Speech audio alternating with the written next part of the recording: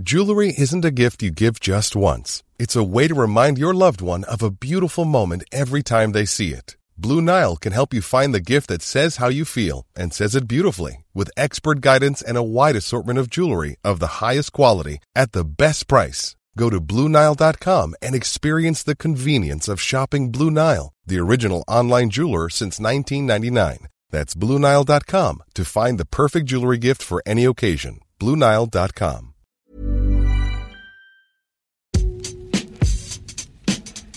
This is the Game Football podcast from The Times. Today, England maintained their perfect start to Euro 2024 qualifying.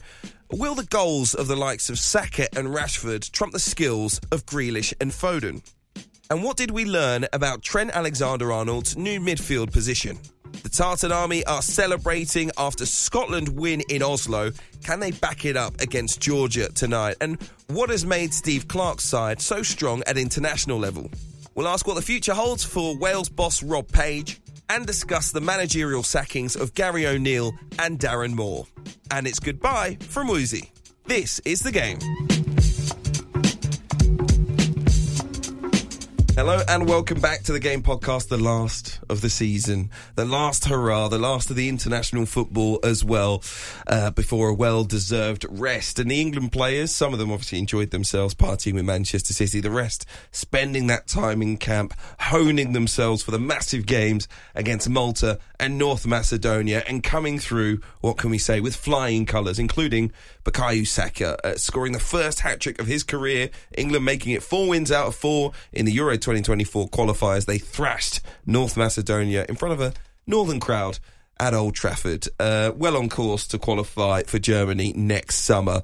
In these two matches, where England were healthy winners in both, didn't concede a goal, did we learn anything? That's the question that I'm going to begin with. I'm with Gregor Robertson, Tom Clarke, and James Restall joins us to discuss England. So, James, I'm going to start with you. What did we learn over these two matches?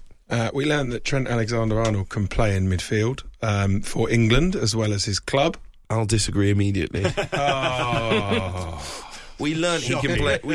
He can play in midfield against Malta and North Macedonia. That's what we learned. You can only beat what's in front of you, and that pass for Saka's second goal.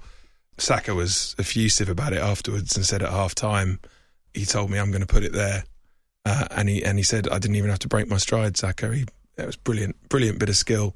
And I think they are sort of inverted commas competitive matches, but it's great to see England being prepared to experiment in these matches as well. And Southgate's been able to get a look at it in a fairly risk-free environment.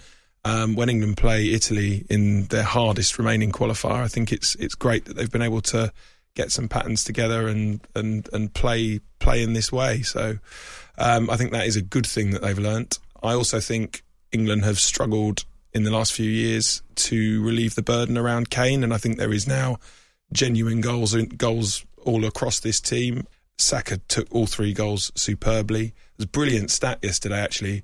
That's the 7th hat-trick that's been scored under Southgate, which is more than under any manager since '66. And it just shows that England are playing with freedom and they're playing with real hunger and they're trying to score as many goals as possible. It was a brilliant moment yesterday where I think Gallagher had come off the bench and it was like 6-0, and he kind of makes a run into the box, does a little back heel, tries to kind of do a bit of skill and showboat, and he loses the ball, but he's just grinning, and it's like these players are all enjoying themselves. And this is a match that is, the 70th match of the season, people were saying, and yet they all look like they were having a great time. That's what we learnt. Definitively from James Restall. There are a few points to pick out in there. We can go with Trent Alexander-Arnold. The enjoyment, the hat-tricks, yes, okay, I get it. Probably a better squad than we've had. More depth than at any point since 1966, most probably. And the joy factor as well. What do you want to go on first, Gregor? Don't ask him to go on joy. He's Scottish. Hey, I'm happy Larry just now. Yeah, that's true. You've got your joy coming up, don't worry. I'd say a lot of these things are reminders. We knew that Saka was a star and that England have like an embarrassment of riches up front and on the out wide, goals from everywhere. The Alexander-Arnold thing is new. It's also new that we saw Southgate willing to even try it. I know he did briefly for a half, and it was a bit of a disaster. But I'm kind of with you though, Hugh. I feel that we need to see him against elite opposition. So the game against Scotland at Hampden will be good for that. I've got doubts about him off the ball in that position. It's things he can learn, and I'm sure he will get the opportunity to learn. But positional sense, knowing when to snuff out the danger, that kind of thing, completely different to playing as a fullback. But his passing range and some of the things he can do in the ball, we know about it. It's just he kind of gets an opportunity to get on the ball in those sort of positions a little bit more frequently for England if he's playing in midfield. When he was playing as a fullback for Liverpool, he did that anyway. It's just that he's really, let's be honest about it, he's moved into midfield with Liverpool because his defending's not good enough. So it's possibly a glimpse of the future, but I think I'm with you. I think we need to see him against better opposition. He's still playing with Declan Rice and Jordan Henderson, though, isn't he? It's that thing of where you'd think from the outside of a defender moving into midfield that they would move in there in a defensive role. He's actually moving in as almost the most attacking of those three players, and that's what's fascinating to me. That is almost your kind of, as Gregor says, the declaration almost that he's actually not very good at defending, is he? Let's be honest. Let's play him as the number 10, the most attacking of those three. So, and that's where I do agree with both of you that perhaps when we think about the future, think about bigger games, you're going to go, well, Declan Rice has got to play, Jude Bellingham's got to play. Are we really going to stick Trent Alexander-Arnold in midfield? Who knows? Maybe we will. I do think it's also interesting in terms of some of those attacking players that you talk about, Hugh.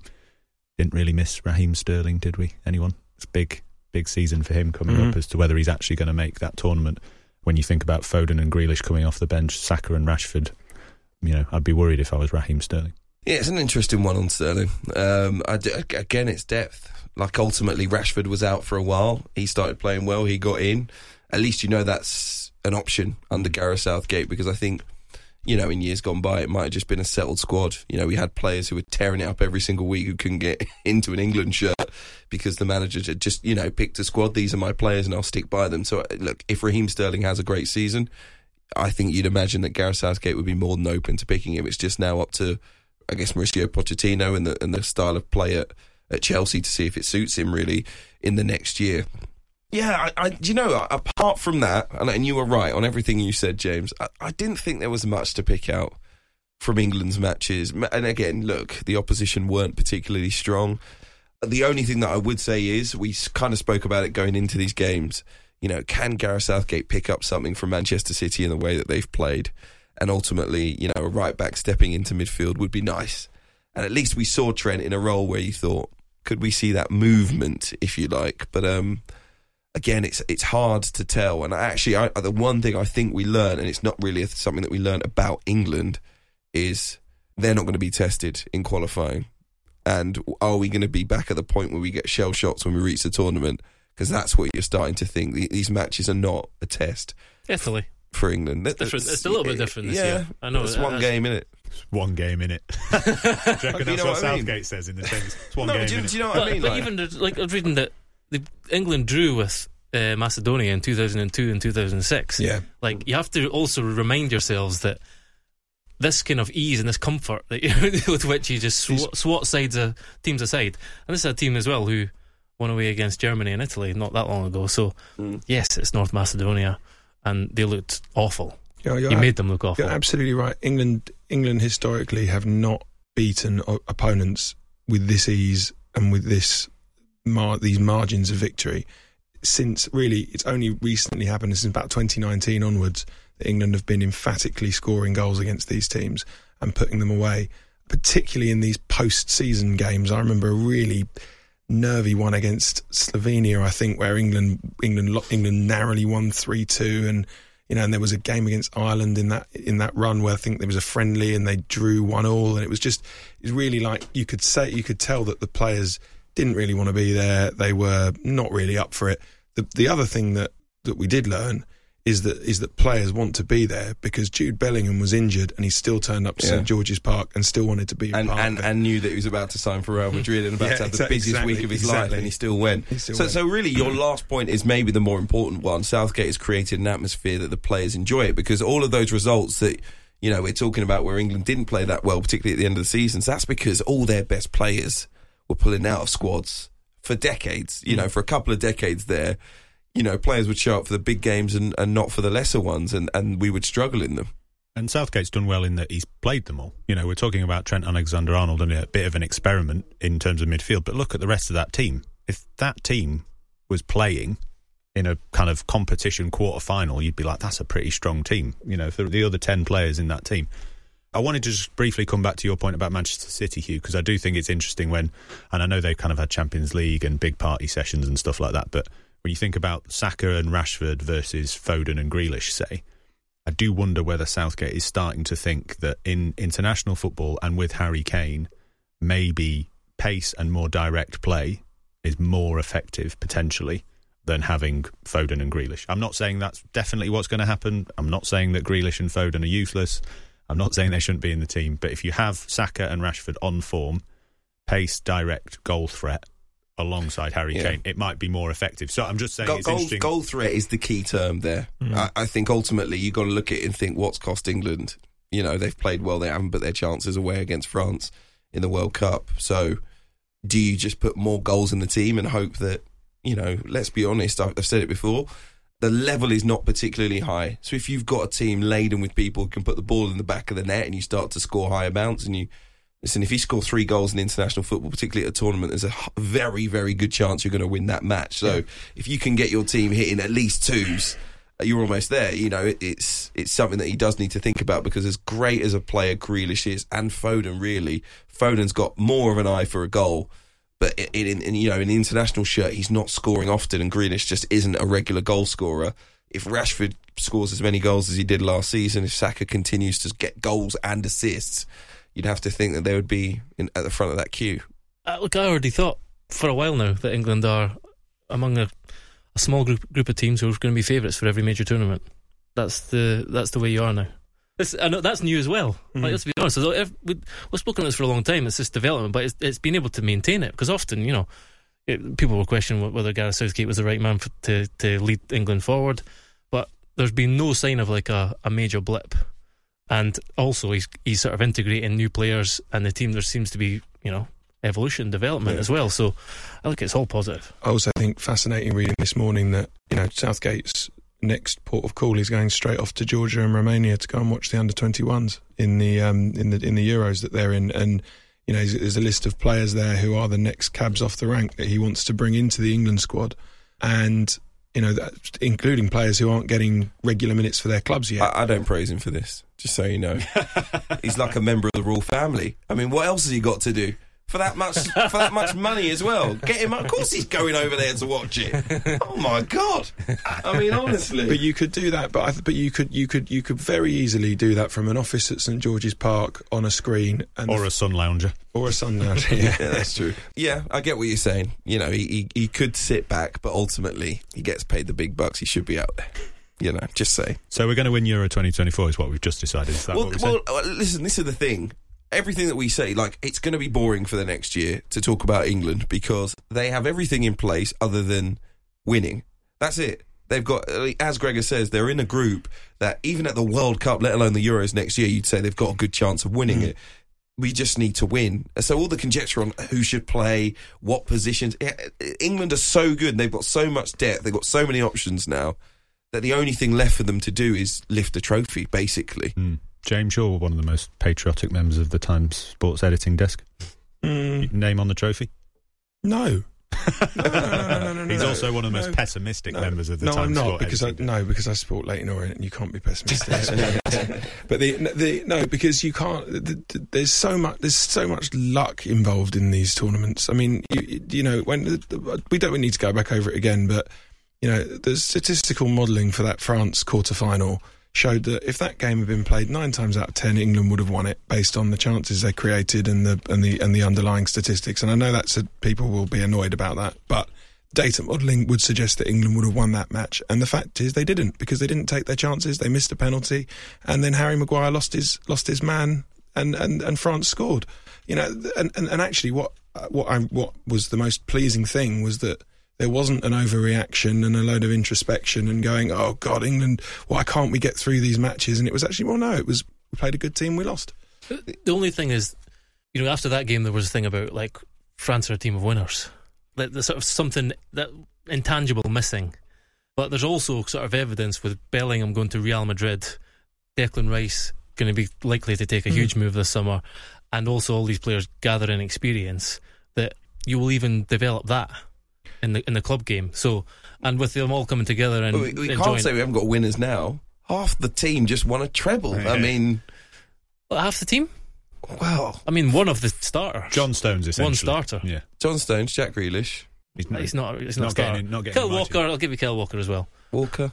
But you understand what I'm saying. You've got a lot of young players who are on a massive upward trajectory just now, and they're also doing it with England. So they've had that experience with the national team. They're gaining huge experience. You know, in I club just football didn't want you at to the do top down, level. you know, Manchester United's League Cup or the West Ham's Europa Conference League Never, for Declan never, Rice. never. But the team that got to the semi-finals of the World Cup in 2018 was massively inexperienced compared to the team now, which was the second most capped starting 11 ever for England last night. Oh, really? Yeah. 590 caps between them. There's been a lot of criticism about sticking with players like Harry Maguire, for example, but there is a group of players that are very used to playing with each other now and playing in part of the same team and part of the same group, and that, as much as a winning mentality, that familiarity will benefit them massively. It's going to be interesting to see how England move forward, because I think we're going to see a lot of good performances from here on out, and we're going to be back at the incredibly high expectation point as we go into the Euros next summer. Greg aren't is we? excited For the about it already. first time, it's He's excited. justified. That's true. I'll remind you of that next year. Okay, let's talk Scotland next. Late goals from Lyndon Dykes and Kenny McLean, maintaining Scotland's perfect start to qualifying. They stunned Norway in Oslo. Scotland top of Group A on their maximum 9 points. They're 6 clear of Spain, who do have a game in hand.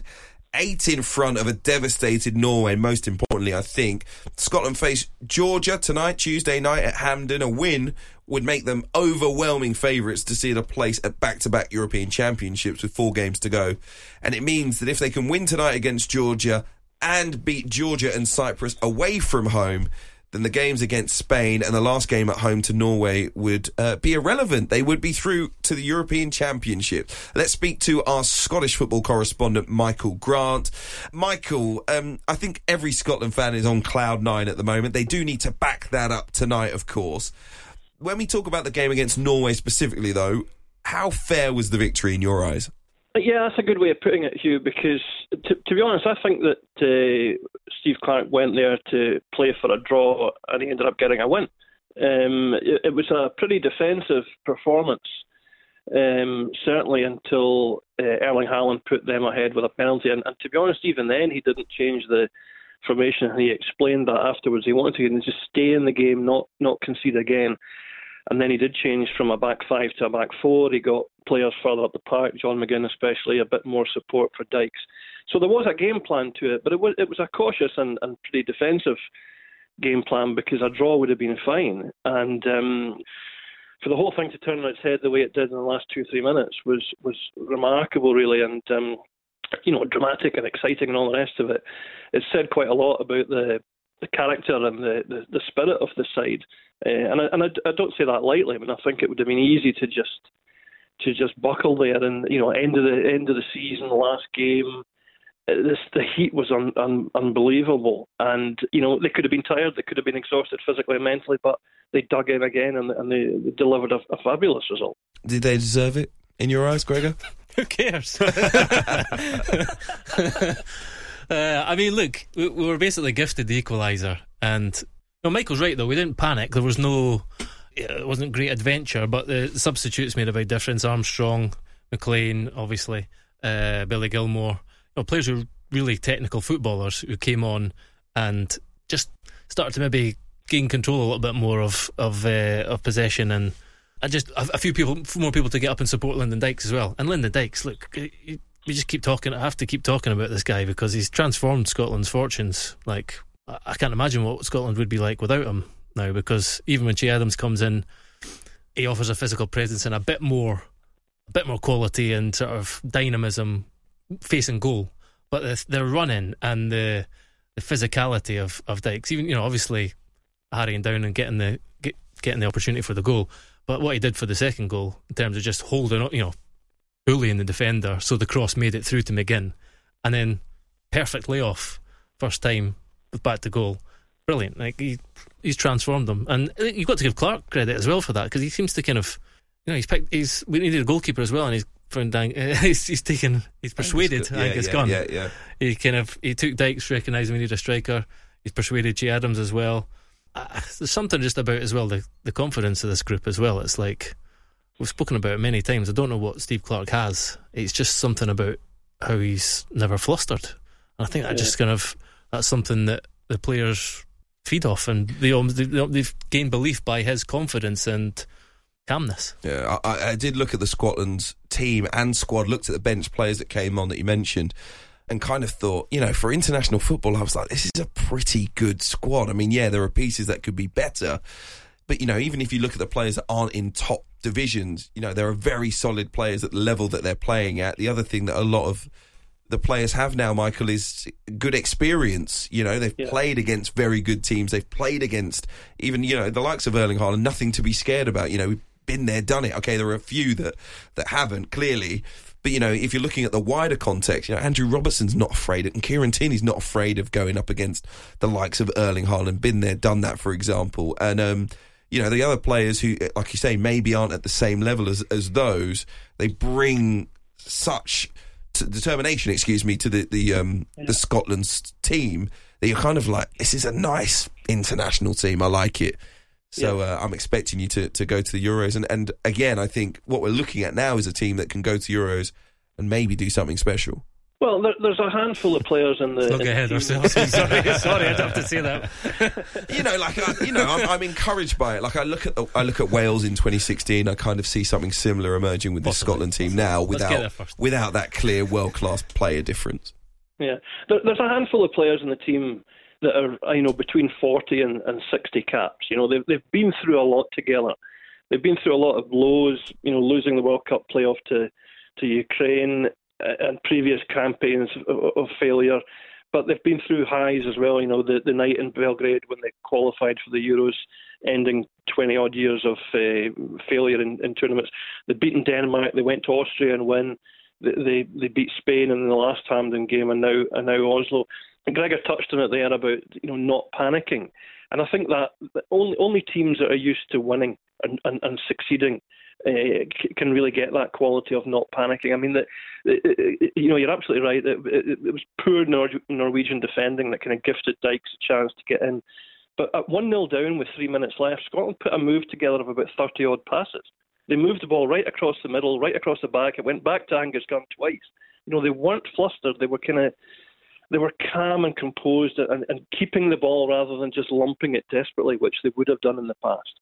And I think that just comes from Clark's calm mindset, and it comes from a team that kind of believes in itself to get a result in the end. Now, to then score again was unbelievable, really. But all of that comes from being a team that's used to being successful together. How concerned are we then? I think Gregor touched on it slightly there about things tailing off. Georgia tonight at Hampden, so by the time you're listening to this, maybe it has already tailed off. Yeah. But to think, games against Georgia and Cyprus to put yourself into the European Championship. I mean, I know Scotland have the backup of the playoff as well, but you would have taken it when you look at a group that included Spain and Norway.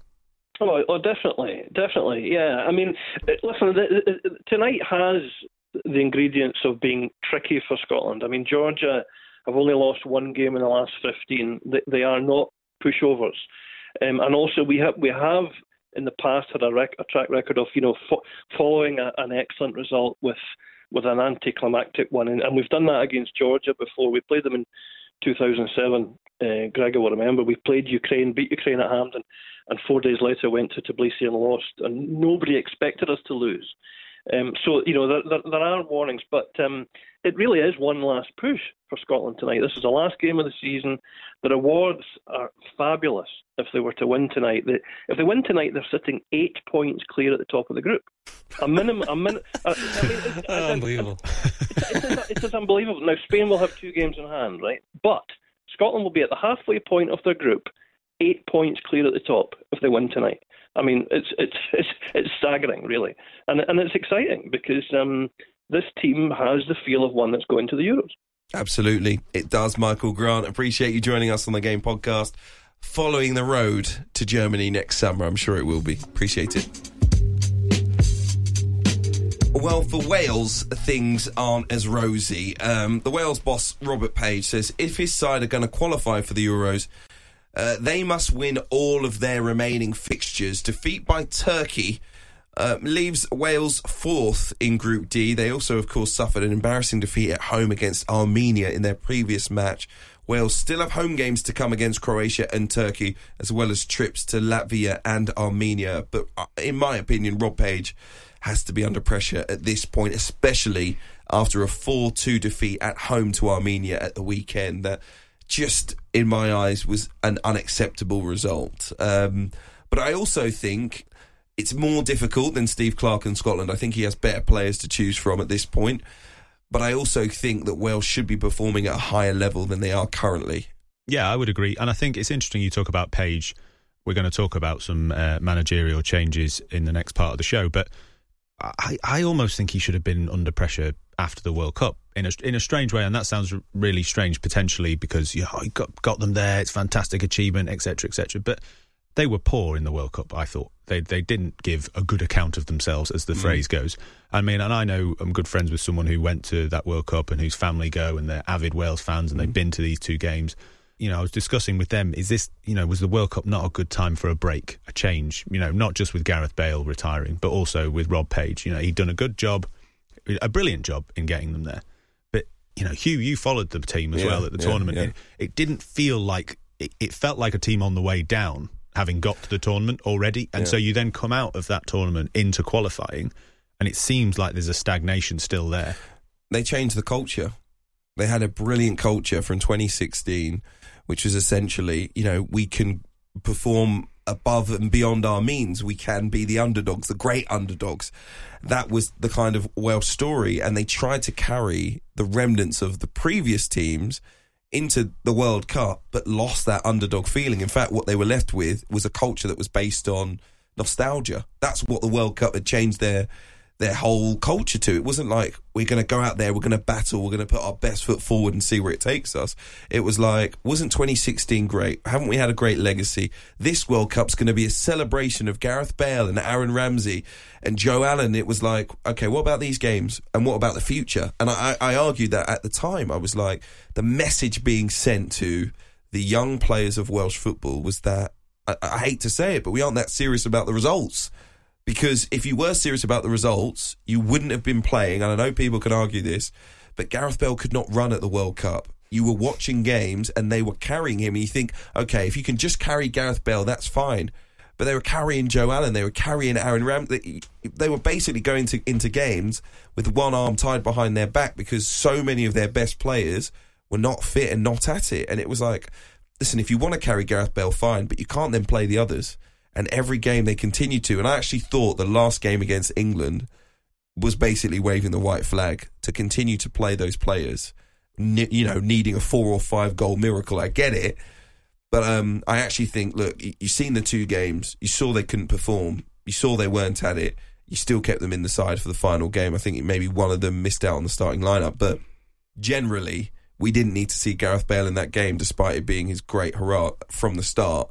We needed to, again, try and make a miracle happen. I know, look, it's highly unlikely, but I actually think it was going to be even harder with the approach that he took. And the other thing was, now you come into the European qualifying campaign, having sent the message out to your young players, the future of Welsh football, that you don't think they're good enough to play in the World Cup. It's like, I don't think the group is now filled with confidence or filled with the idea that they can go out and perform above their... Because ultimately, you're Wales. Everyone needs to kind of play out of their skin for you to get big results. And they had a group that were doing that for quite a number of years. And then suddenly now you've got a group who don't believe in themselves. He changed the culture and made them lack confidence. And now, actually, what the hallmark of Wales games since the World Cup are errors, mistakes, red cards, giving penalties away. No one is playing even the basics well, and he needs to get a hold of that quickly. Do you think, Gregor, looking at that, we just talked about Scotland, do you look at the Wales team and think, oh, that's far worse than Scotland's team? Because as a neutral for both, I look at the two squads and think they've both got a couple of good players, a couple of potentially very good players, but generally it's a mixed bag of quite experienced players at the similar level of, Championship to lower Premier League, isn't it? I would argue that Wales don't have a midfield. We're very well stocked in midfield, which is, they're playing Ampadu and Morel, who's, I don't think that they're of the level in international football, and there's not a great deal behind them. For instance, No. But there's also an element of truth in that you see a team being greater than the sum of their parts, essentially, and that's what Wales were for a long time. That's what Scotland are now. It's kind of that magic formula that you have to get together, and they've lost it. I mean, to be honest, if you haven't got a midfield, you've got Kiefer Moore. Like, in my eyes, you've got play to your strengths. You've got exactly. You play to your strength. You've got Kiefer Moore, and you've got the speed of Dan James and Brennan Johnson. So, and you've got the likes of Harry Wilson to support that. So there are good players there. It's just playing to your strengths. Wing backs, fine. You don't have two sitters, fine, but then go direct. And Connor Roberts can get up and support wide. Again, I don't think it's really a tactical thing. I think the group is lacking in confidence now. My issue with Rob Page is I think he has allowed that to happen. The players that were going to be there for the long term, he has not filled with confidence. It was always going to be a difficult transition, in fairness, when you're losing all these big stars that almost hauled Wales over the line to their first major tournaments and then to a semi-final. That transition should have happened earlier. It should have happened going into the World Cup, not out of the World Cup, because the focus was not on results. The focus was on, this is the end of a beautiful era for Gareth Bale. We argued about that at the time. I don't agree with that. I think they still held the belief that Gareth Bale could produce the miracle. Well, are they blind? Well, clearly they were. And this is the end result. But Gareth Bale had done enough to make people, to make it reasonable for them to still believe he might be able to retire? do it. Because he realised his legs were gone. Well, exactly. So he knows his legs are gone. Everyone else can see that his legs are gone. No one's arguing the fact that he's been an incredible player for Wales, an incredible player during his career. But the time had come to move on, and I think they delayed that transitional period until it hit them in the face with the European qualifiers. Because no one expected, let's be honest, you don't expect Wales to go to the World Cup, especially with the group that they had, and do what they did in the Euros in 2016. It wasn't necessarily just about the results, but it was about gaining the experience at that high level of tournament, moulding a team that believed in themselves, and they haven't done that. They've gone the opposite. They didn't care about any of those things. That's what I found, because you speak to the journalists and they were all saying, well, you got to play Bale, you got to play them, we need them. And I'm like, you guys are living in the past. Look at what they are. No, but seriously, look at what they're producing and tell me why they deserve to be out on that pitch. Because the World Cup was, in my opinion, not a high quality tournament. But the teams that did well, they had that togetherness, they had a set structure, and they played out of their skin. Croatia got to the semi-finals, they won once. Morocco. Good at pens, though, weren't they? Let's be honest. Come on. No, but Argentina won a World Cup. I get it, it's very, very different level. We're heading a bit too much into a World Cup review, aren't we? No, but what I'm saying is, it wasn't about, for a lot of the teams, it was about getting the result. Yeah. That's my point. And Wales were one of the few teams I watched the World Cup who were not all about getting the result. Yeah. Sorry. Northern Ireland. Moving swiftly on.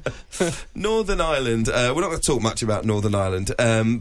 Just one really remark on it. It was a late 1-0 home defeat to Kazakhstan.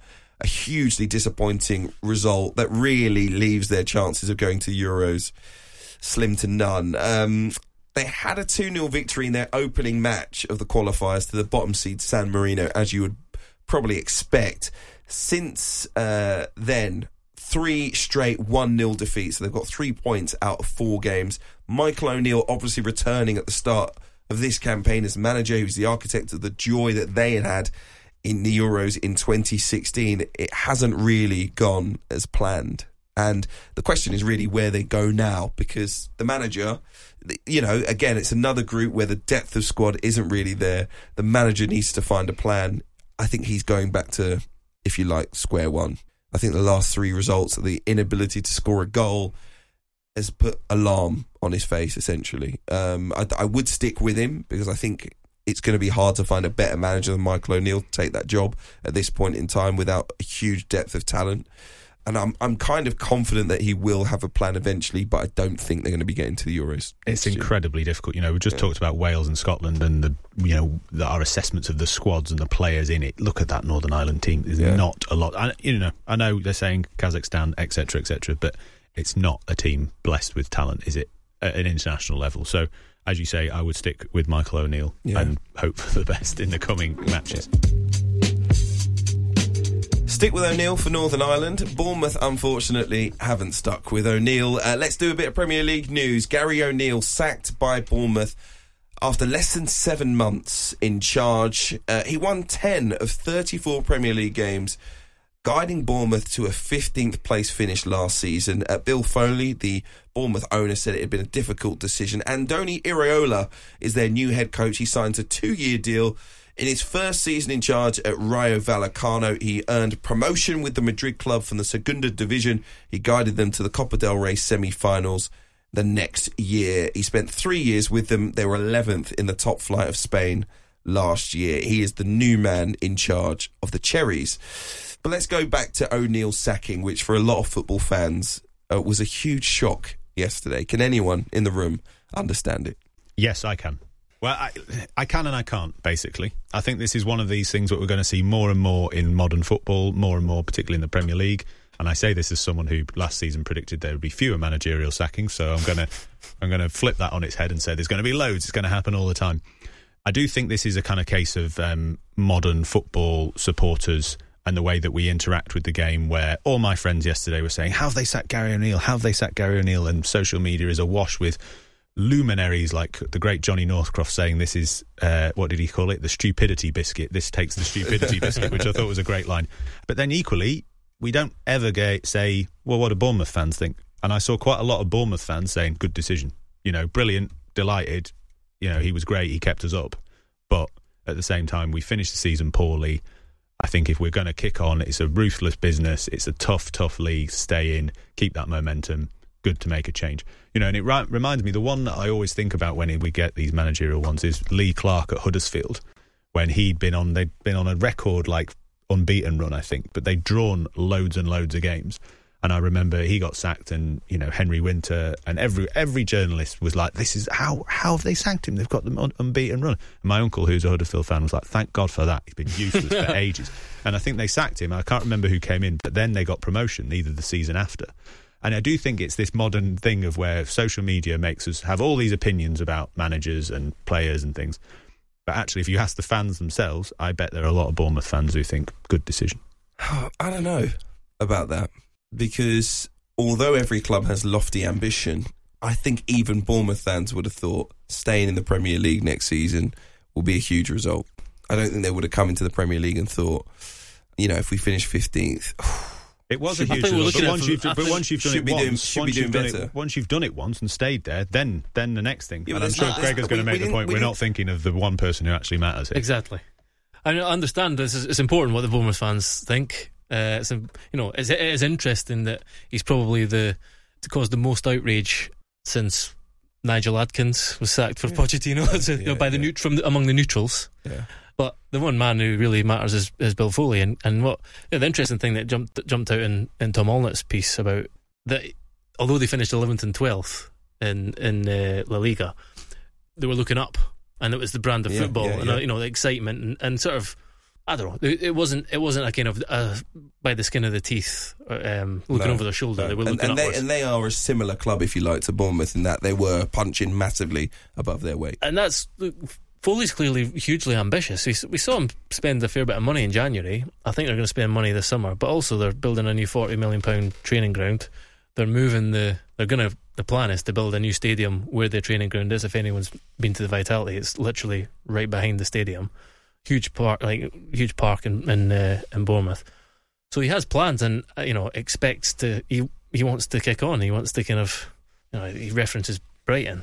Whether putting that into action is the hard bit, but he clearly doesn't want to be surviving under an inexperienced manager who he acknowledged did very, very well, and he did do very well. But there were he's inexperienced, and there were some kind of questions about the football. Sometimes it was effective football, but then you can look at the squad as well. Was it effective football? Was it? How dreadful. We saying that as if it was. I know, but this is what not a positive. I know, but when you're looking up, when you want to look up. And you don't want to be thinking about surviving, and that's ambitious for Bournemouth. I completely get that, but that's what his frame of mind is. It seems so. We might as well spell it out. That's why he's made the change. Yeah, and I mean, you referenced Tom Allnutt's excellent piece on Iraola, and any Bournemouth fan, and also any fan who thinks, who the hell is this guy, why have they made this change, should read it now on Times website. But Tom writes that it was far more about the performances than it was just the results. He says that Real defeated Real Madrid, Sevilla and Villarreal last season, while in 5 meetings with Barcelona his team won 3 times and lost only once. But it was more how they beat them, at full throttle, harrying and pressing, on the front foot, fearless, with wingers flying, fans roaring and every player running their hearts out. That, for long periods, has made Rayo the most thrilling side to watch in Spain. I mean, if you're a Bournemouth fan, you're pretty excited by that prospect, aren't you? I get that, but it was his 3rd season in charge. Yeah, exactly. So you're looking at that as but you have to separate these two things. What can you build? have to separate these two things. Absolutely, I agree that Gary O'Neill deserves the opportunity after what he did and the kind of huge promising signs that we saw in him as a manager to kick on. But the owner of the football club decided that he wanted to be more ambitious, and this is what he thinks is the way to do that. Yeah, that's kind of far more eloquent way of what I was trying to say at the start, with the kind of fans and the euphoria around the game. I think that can be true now. I think we can see managers change at the end of a season, having done a brilliant job, but it'll still be the owners being like, right, we move on. Well, didn't we have a similar fury when Brighton got rid of Chris Hughton? This is a cultural thing, I think, actually. Kind of, yeah. It's a cultural thing. I think American sports are more like what you just described. You get to the end of the season, you reassess things, you think, yeah, you did a great job, but we think the team could do better, and we think we've got someone who could do better with the team, and it's kind of not a big deal. It just happened, a bit like player being sold. And for us, we think if you hit your target, you should be there the next season. If you hit your target again, you should be there. You shouldn't be getting sacked. Yeah. But it's about that target changing, isn't it, though, as well? For maybe Gary O'Neill's target was keep us in the Premier League, but maybe the target now is be the next Brighton and finish 10th, between 10th and 8th. But don't you think that a manager deserves the opportunity to do that if they hit the first target? Because that's the emotional response that fans have given, because they think, okay, if you do want to go to the next level, that's fine, but the manager that you have has earned the right to give it a go. Yeah, I think that's a very good argument. And look, you're talking to someone who's the founding member of the David Moyes Stay at West Ham fan club over here, and easy for Bournemouth fans to be saying to me, but hang on a minute, you said stick with Moyes, and look at what happened there. Proved right. But no, but it is a fascinating debate, and I'm not saying I fall on either side, but I'm just saying I can understand the logic. I think both things can be true. Moyes is an interesting person to bring up, because I think it would have been totally understandable if he'd got sacked, because they lost 20 games. Yeah, well, exactly. You I think, and there are West Ham fans, I cite them a lot, that are good friends of mine, that I think they wouldn't have been up in arms. They would have said, thank you very much for one of the great nights of my life as a supporter, but I'm excited about who we're going to bring in, Iraola maybe, or someone else. I'm excited about that. That's what I think. I think we're heading down this route. And you make a good point about maybe an American sports culture thing of where it's fine, you shake hands, thanks very much, but it's time to move on to something more exciting. And it won't always work. Gary O'Neill has had an amazing platform here. He's actually been quite fortunate in that he was able to step in. He took most of that chance, but getting your first foothold in management at a Premier League club, he's in the shop window. He'll get a great job from this. Yeah. He'll be in the managers who get appointed in between January, February and March next season to keep someone else up. Which division? Well, I think he could get a really good championship job now. That's what I think. Yeah, if he's not in a job in the Championship, he'll then get the SOS call, do what you did at Bournemouth and get us to 17th, please. See, he doesn't have that glitz and glamour. I think that's what counts against him. I just think with the group of players that they had, what could they have expected him to produce? And if they're going to improve the group of players, then you say, right, we've given you more talent to work with. I don't think there is. I think you're making an interesting point, and it's a good hypothesis, but I actually think it's more simply on a limitations thing, and I think he did a brilliant job. As Gregor says, he got a great platform, but they finished poorly. I think, did they lose the last 4 games? Yeah, they're already up. I mean, I don't think they were already safe. No, I know, but it's still, like a colleague of mine who's a Crystal Palace fan played them towards the end of the season and was like, they were one of the poorest teams we played in the back end of the 6 months of the campaign. So I'm just presenting all the different arguments here. I'm not saying I'm strongly wedded to one or the other. They also never wanted to give him the job in the first place. He kind of, partly because they weren't able to get the right candidates, but then also because he did a great job. In spells. It was like, there were some spells where you thought they're doomed. In fact, everyone thought they were doomed probably just after the World Cup. And I think they had a really, really bad run after the World Cup. And then he turned it round. So, look, there's no doubt he did a brilliant job. And I'm with you. He absolutely earned the right to continue. But there are other reasons, other circumstances at play in the appointment of a manager. The one thing to say, and we talked about it a lot during the season with clubs like Southampton, say where we criticise them for a lack of a plan, and rightly so. You have to say with Bournemouth, when these managerial changes come, and they came out of the blue yesterday, we're all on the desk and everyone starts shouting, bloody hell, Gary O'Neill's been sacked. And then you read the statement and it says, a successor will be appointed imminently. And then 2 hours later, they've appointed him. So it is decisive action. It's not a flippant, let's get rid of him. Right, now let's start the hunt and all the odds start going out and it's going to be Graham Potter, etc., etc. It was decisive. They had a plan in place and they put it in motion, and they've got a new manager in June who can now build for the summer and build for the next season. When you're ready to pop the question, the last thing you want to do is second-guess the ring. At BlueNile.com, you can design a one-of-a-kind ring with the ease and convenience of shopping online. Choose your diamond and setting. When you find the one, you'll get it delivered right to your door. Go to BlueNile.com and use promo code LISTEN to get $50 off your purchase of $500 or more. That's code LISTEN at BlueNile.com for $50 off your purchase. BlueNile.com, code LISTEN.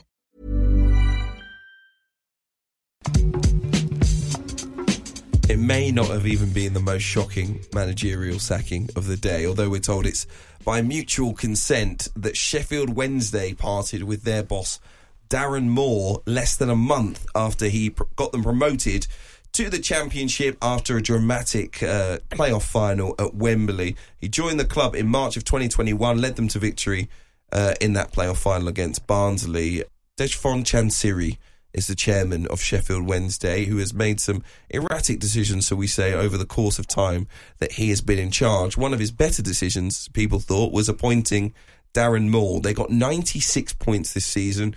Yes, they lost the first leg of the playoffs 4-0, had a record-breaking comeback, won the second 5-1 after extra time, won it on penalties to get to Wembley. Josh Windass scores a 123rd minute winner at Wembley.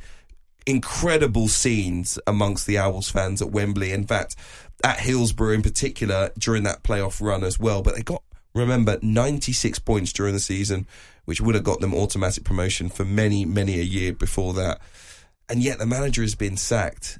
With all the positivity that actually had come out of that period, in particular the players at the club saying how much they had an affinity with Darren Moore. That was one of the huge things that came out of that playoff experience. And yet the chairman has still decided to part company. Now, reports are it's mutual consent due to disagreements over the quality of player needed to come into the club and how much money needed to be spent. Those are merely reports.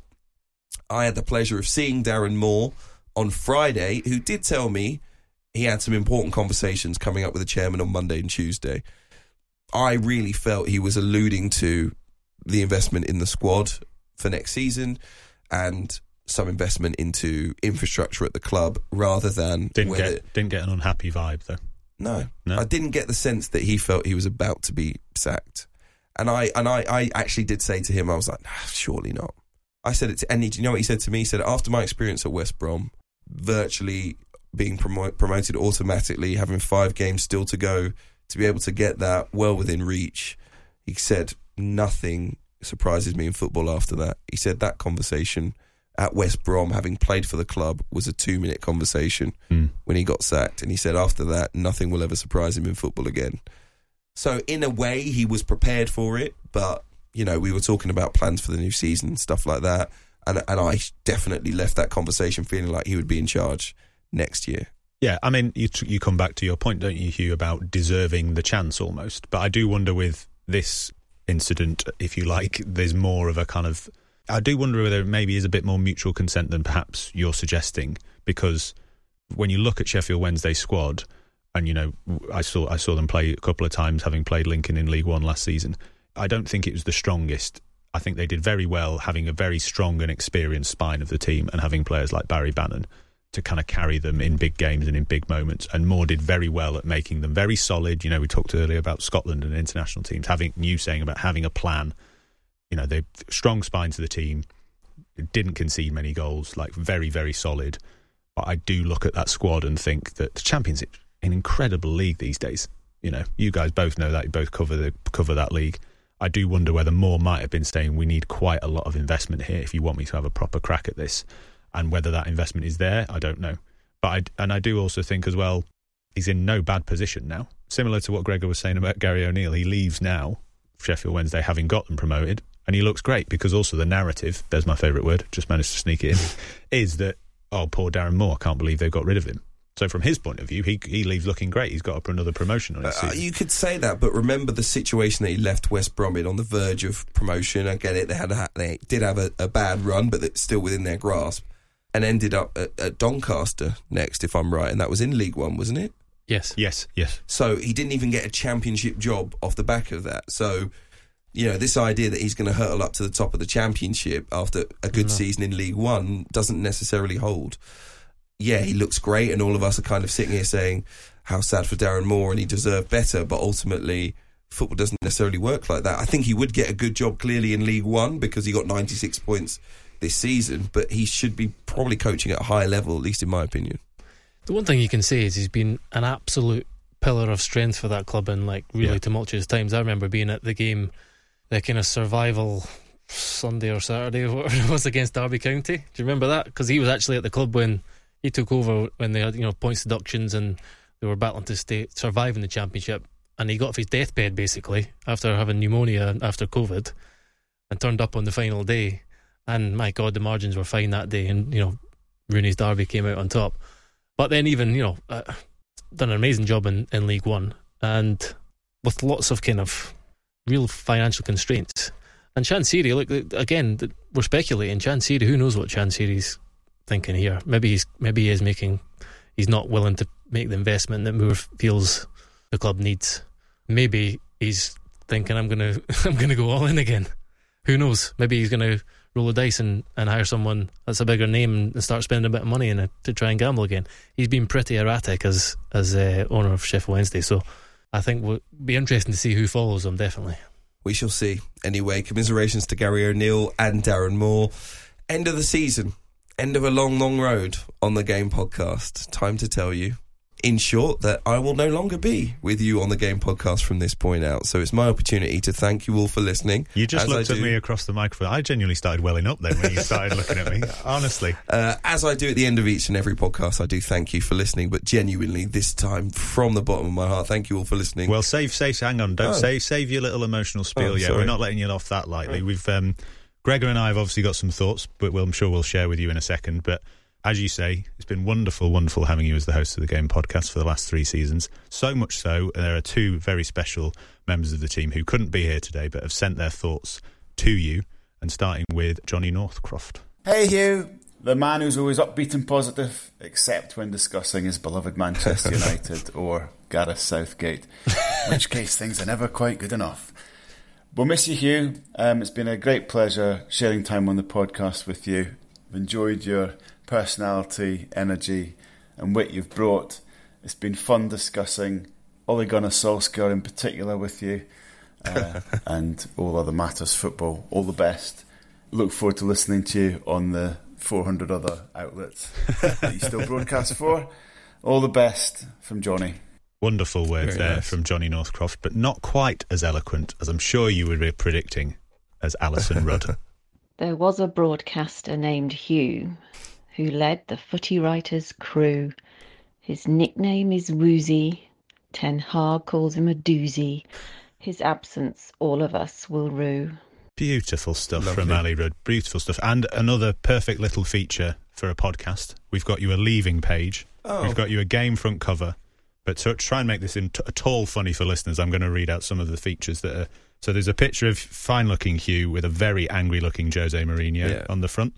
That was one of your great battles, if you like, in the Game podcast. It was. Never saw the light of day either, the conversation with Jose Mourinho, so well worth it. Less said about that, the better. But we've got some features in this special souvenir edition. Alison Rudd says, good riddance, now my Liverpool love-ins will go unchallenged. Gregor Robertson says, please get me on the EFL show, mate. I'm sick of working with Tom. In this special souvenir edition, we've got Hugh speaks and speaks and speaks and speaks. My plan to fix Manchester United, a 90,000-word essay. Yeah. We've also got What on Earth is a Port Vale? A feature that reveals how Wozencroft used knowledge from his podcast colleagues to land a TV job covering the Football League. Thanks, Gregor. Yeah. Appreciate it. And we've got a Bill Edgar stats special. How many times did he miss the train? Listeners, that you will never know this over the last 3 years. At least 1 out of the 2 each week. 1 out of the... most of them, mate. We've barely started a podcast on time, have we? Let's be honest. How many times did he say pep and overthinking in 3 seasons? I'm saying at least 1,000. And how many different fixes did he concoct for VAR? Find out inside this special souvenir edition. So there you are, mate. Thank you. Thank you very, very much for all your hard work. I will miss your succinct and eloquent critiques of the modern game. Rants. Well, you know. Yeah. But yeah, we'll miss you. I'll miss falling out with you over Gareth Southgate as well. It won't be the same without you. I'm on Team Gareth now. Oh, yes, my work is done. I know, it's changed. I should have got you a Southgate shirt, shouldn't I, rather than a leaving page? Yeah, it's changed drastically. No, listen, I've loved it, and you guys have become great friends of mine, and it's one of the great parts of my week to come in on a Monday morning, speak to you all, Tony, Alison, everyone that's on the podcast, really get so much great insight. And obviously, as you know, I love talking about football so much that it's become a career, but it's one of the great things to do. Very fortunate to be in that position. I've loved it so much, and for everyone that sent us positive comments during that period of time, thank you so much. For everyone that sent negative ones, thank you even more, because that's the motivation to try and improve. So yeah, I'll still be around. And absolutely. If you're a TalkSport you're a TV fan, star now. Yeah, exactly. You're too big. You're too big for us now, and mate. that little joke, I'm being serious. Get me on the EFL show. there is nothing better though than these conversations and radio in particular. So TV is never going to be the. Don't let them say that, mate. That's okay. It's okay. With a gut like this, TV's not going to last forever for me anyway. Oh, come on. I promise if Man United happen to win the Premier League in the next couple of years, you'll be straight. We'll get you straight on. I promise. Thank you very much. We'll miss you, mate. Thank you. It's been a pleasure. Thank you all for listening to the Game Podcast. We'll be back, or these guys will be back with you in August, I think, just before the start of the brand new season. So we'll see you then. Enjoy your summers.